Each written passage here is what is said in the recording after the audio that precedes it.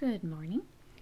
Coming to you from my quiet time spot this morning and reading over my journal, I wanted to share some things here. Just a reminder, I am not any kind of biblical scholar, and quite frankly, when it comes to my authority to speak on these things, I don't have any authority. I'm just a believer and wanting to share my personal experiences.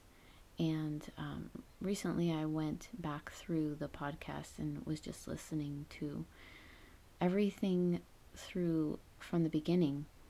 And it was an encouragement to me. And that's precisely why I wanted to start this, because I wanted to have a place to store besides a journal, because I'm very much also a audio and visual learner. So sometimes writing it down in a journal is not sufficient because I might never go back and read it, but I will go back and listen. So I would encourage you, if you are also an audio learner, document your own story as well. It's really good to see where you've been, what God has taught you, what He is currently teaching you. It certainly builds our faith. So, just to share some of these current experiences with you, and this is the part where it comes embarrassing too, because I have to be very vulnerable in order to show the truth of what God is doing. And sometimes it's hard for us to get past our vulnerabilities and really be transparent about where we are, even with ourselves, because it can be embarrassing. Like, wow, I'm dealing with that. That seems kind of trivial and silly. But it's important to be honest. So I cringe as I say that over the past 10 months, when I went back again to full-time work, and it's really a step for me personally of disobedience and wanting to take money and control into my own hands, because I know that that is not my first calling, to work full-time. And this is a whole other conversation about motherhood that I could get into, because it's very complex. I'm not the type to feel like a woman's place is in the home, but I do feel that if a woman feels called to be at home, that she shouldn't feel pressured to do otherwise, if that's what she truly feels called to. If she feels called to have a career, and that's what God is calling her to, then she should do that. So I'm more about where your calling is. I know for me, I feel the Lord has put many things on my heart. I feel like I should help provide for my family financially in some form, way, or fashion.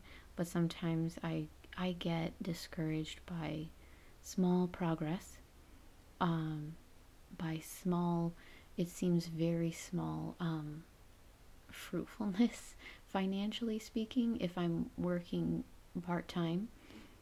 But I do feel the need to be available to my family, to balance home life, and to be available for my community, serve in the church, be there for friends who need.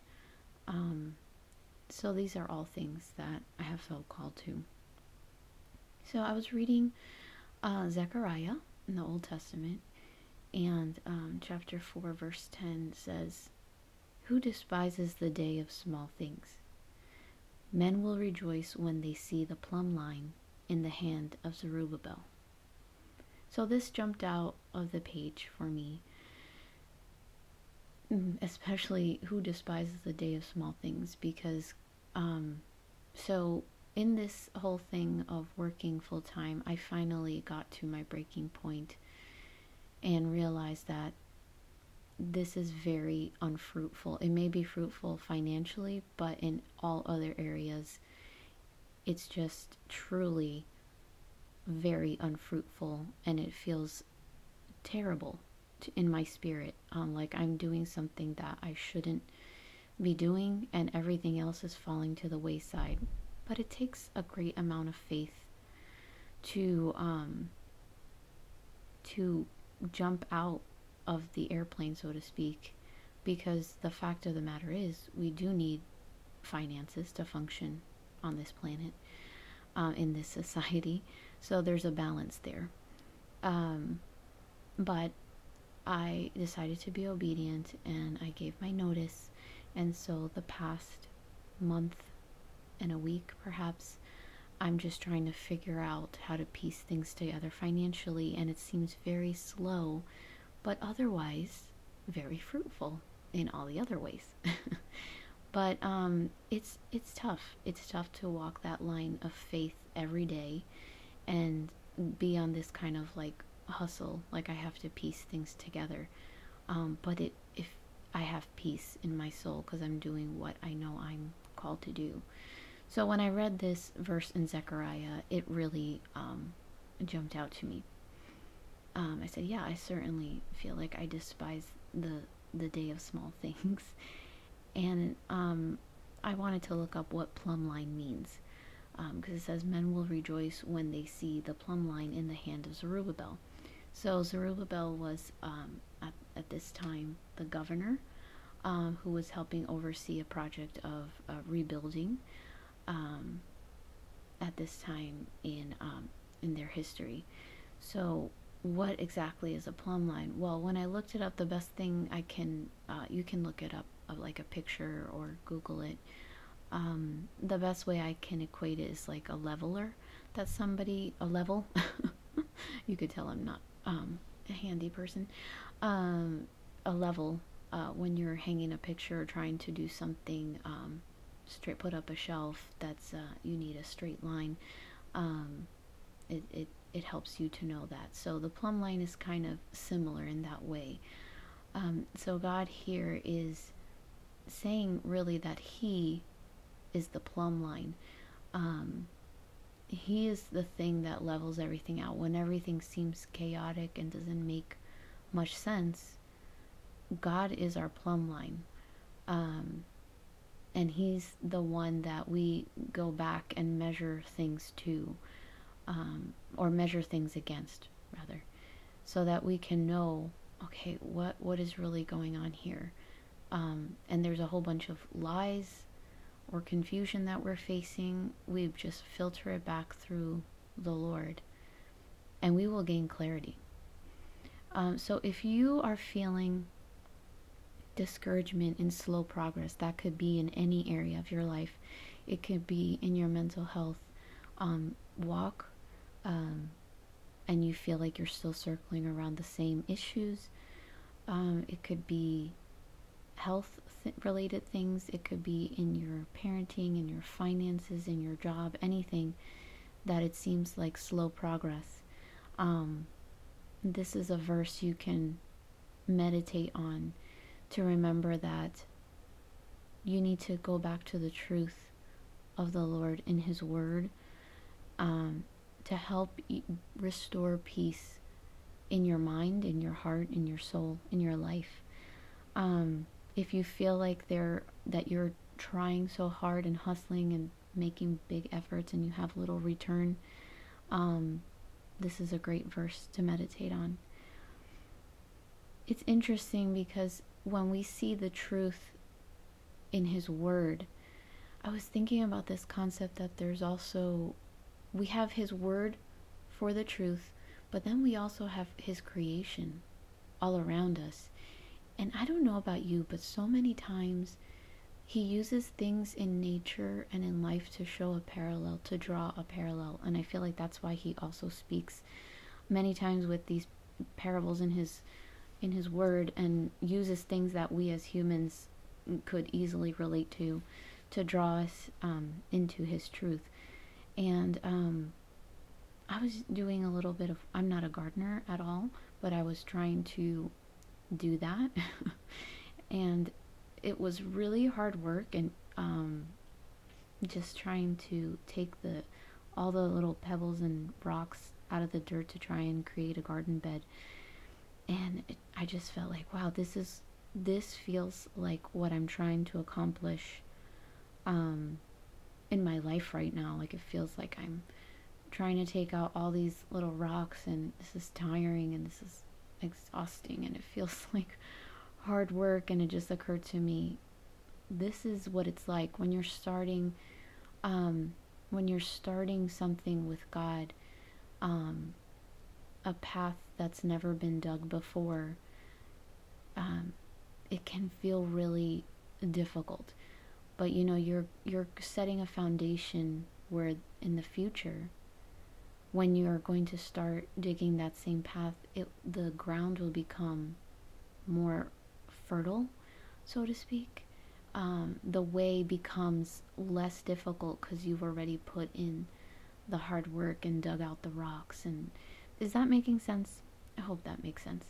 But it really made sense to me as I was doing that. So we can meditate that God is our plumb line. He straightens out all the things by his truth because he is the standard. So a lot of times our feelings can really confuse us and lead us astray, but when we return back to him, it just really straightens things out.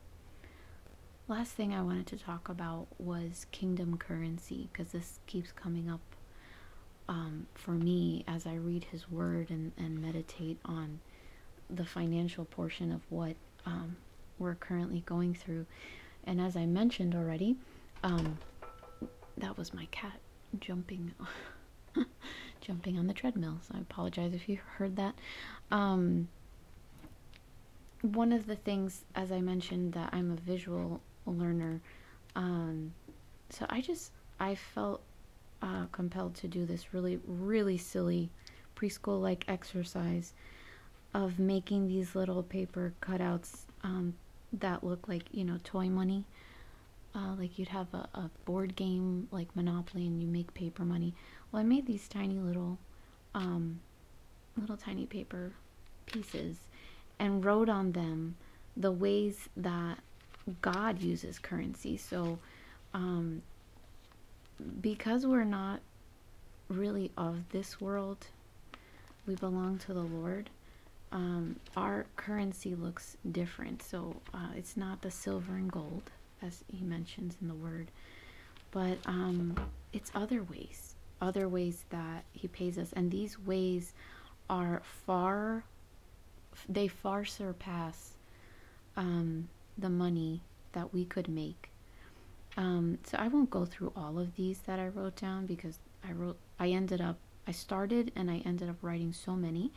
I started with the basis of the fruits of the Spirit as kingdom currency, or as ways that this is like, how do I explain kingdom currency? It's like the ways that he pays us, but they aren't money ways. They're, as I said, far greater. So some things I wrote down: healing spiritually, healing emotionally, healing mentally, healing our souls. That is a currency that surpasses any amount of money. He pays us in understanding. When he reveals things through his word, through our walk, through many ways, that's a form of kingdom currency. Power, the power of the Holy Spirit that resides within each believer. Himself, Holy Spirit, or another way of saying power.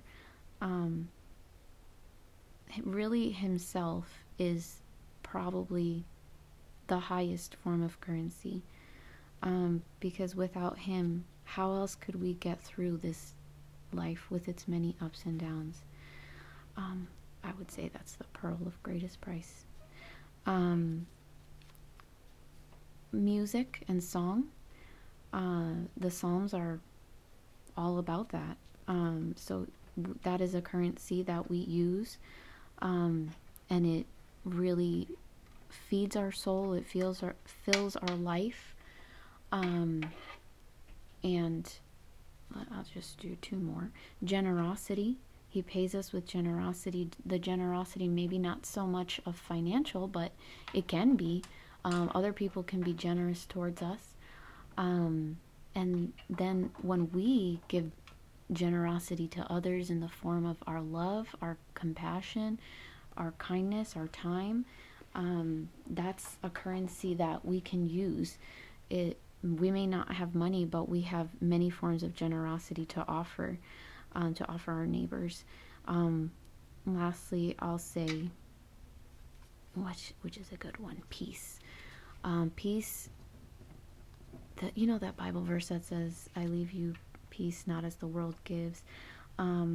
Sometimes we think of peace as like hanging out by a pool, a cabana with a drink in the hands, and living it up. That may be worldly peace, but that's not the peace that God is talking about. It's the peace deep inside that resides where anything can happen to us, and we still can know that we know that we know that we are held, that we will be okay, that these things that happen to us are light and temporary. That's true peace. Not peace that we could have at a poolside and then it can be gone 10 minutes later when our family is having a meltdown and we're having an argument. Not that kind of peace. So, yeah, I hope that this was helpful to you. This is just something that's been on my mind lately. And so, maybe your progress is slow. Maybe you're feeling discouraged. But just remember that kingdom currency, these things that, these resources that we do have that are far greater than finances or anything that we're struggling with. We have them available to us as believers. I'll pray for you. Lord, I thank you today for making us your children. I thank you that you have, that in you we have endless resources. I pray, Lord, today that we can really lean into you and lean into the currency that you provide for us, and know that you always have all our needs ready to be met for us, Lord. And I pray that we can find contentment in the things that are wants that we can't quite attain, that we would find that fulfillment in you, Lord. Help us, Lord, because our spirits are willing but our flesh is weak. We thank you and we love you in Jesus' name. Amen. Thanks, and until next time, bye-bye.